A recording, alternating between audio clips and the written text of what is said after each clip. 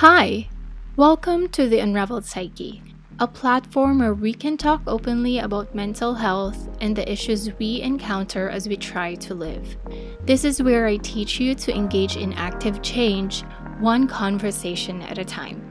So make yourself comfortable, grab some hot cup of coffee or tea, and grab your journal as we talk about topics focused on boosting your self-awareness and your mental health.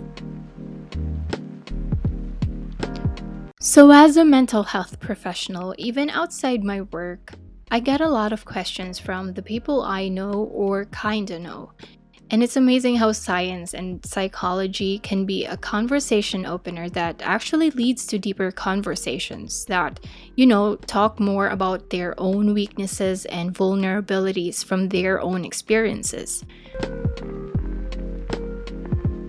So, common questions people ask me are usually the following. Are mental illnesses affecting our brain? How can I know if my brain's not healthy? Can my brain rot from too much TV? And are psych consults really worth it? I think my physical health's more important. Well, the last one didn't actually end as a question, but I also want to address this first in this podcast episode.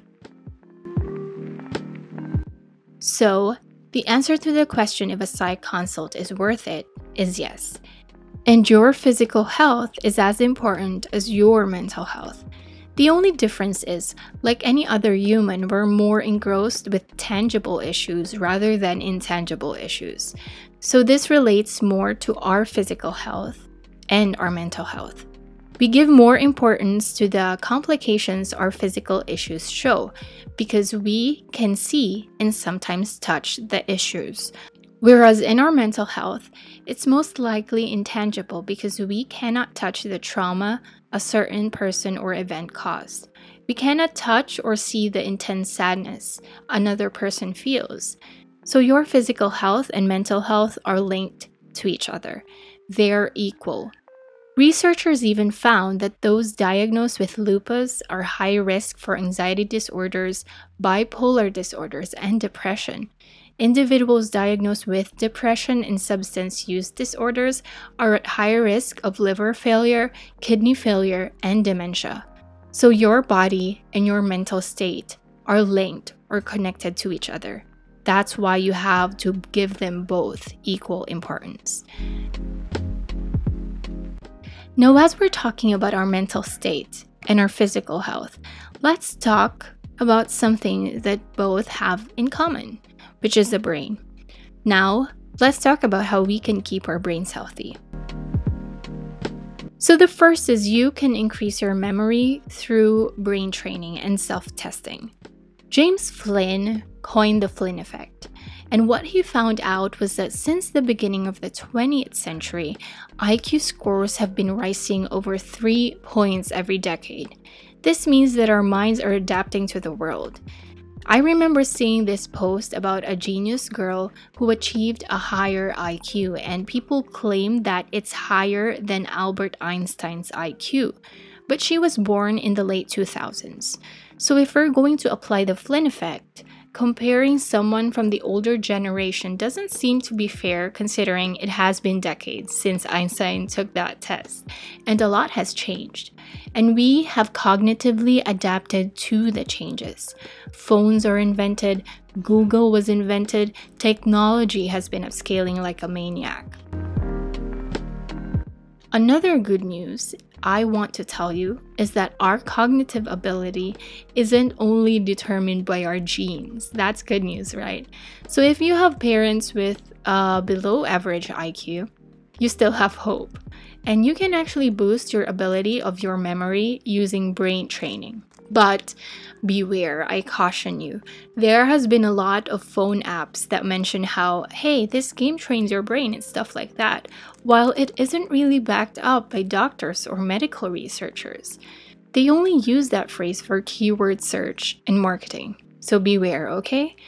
There was even a popular online brain game that was sued for $2 million for making unsubstantiated claims about how it's a legit brain training game. So one known brain training other doctors can vouch for is Brain HQ.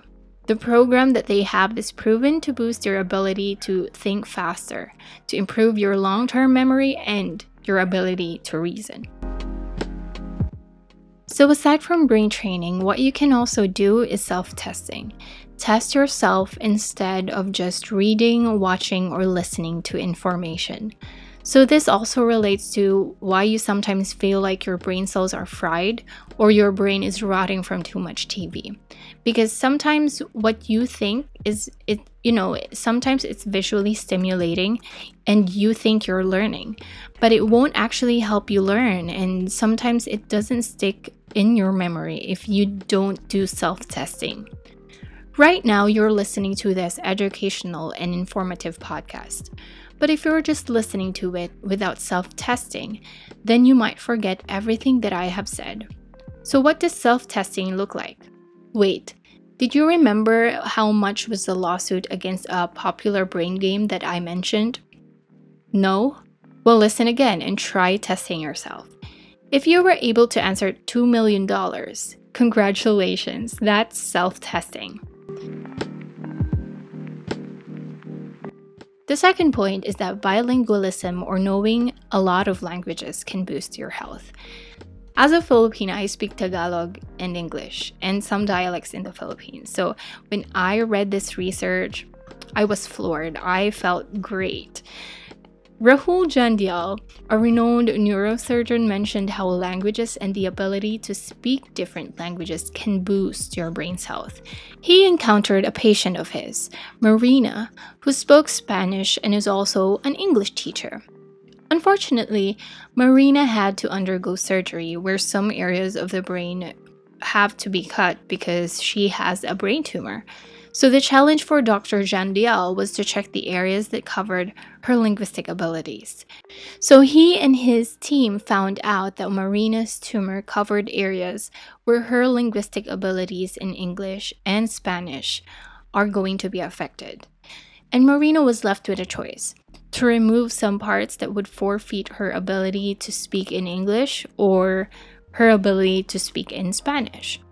Eventually, as they removed the tumor, she cannot speak English anymore. So 2 things are learned in this point. Different areas of your brain light up when certain languages are used. And having more than one language means fewer brain cells go to waste. The third point is that the left brain type of person and the right brain type of person is a sham. Your creativity comes from a harmonious brain activity. Roger Sperry in 1973 busted this claim. He studied and concluded that while the left hemisphere doesn't account for language and math skills, there's no evidence that people use one side of the brain more than the other. Another study showed that the cerebellum is a responsible area for creative problem solving. So through the use of functional MRIs, which are the moving images of the brain at work, scientists saw that creativity requires neurons in various parts of the brain to light up, meaning creativity comes from harmonious activity across the entire brain, be it the left side or the right side. It's everywhere. So one way to tap your creative potential is to experiment with focused awareness before you sleep at night. Use your bedtime hours to read about specific topics that are important to you. Don't mindlessly browse your phone or social media. Use your time intentionally before bedtime to read something, because creative ideas are nurtured in the transition of wakefulness and sleep. Salvador Dali was known for this routine. He reads articles related to the ideas he's working through just before bed twice a week to gain new insight to his experiments. For some, creative potential can be awakened by spending time outside. David Strayer, a psychologist, performed an experiment.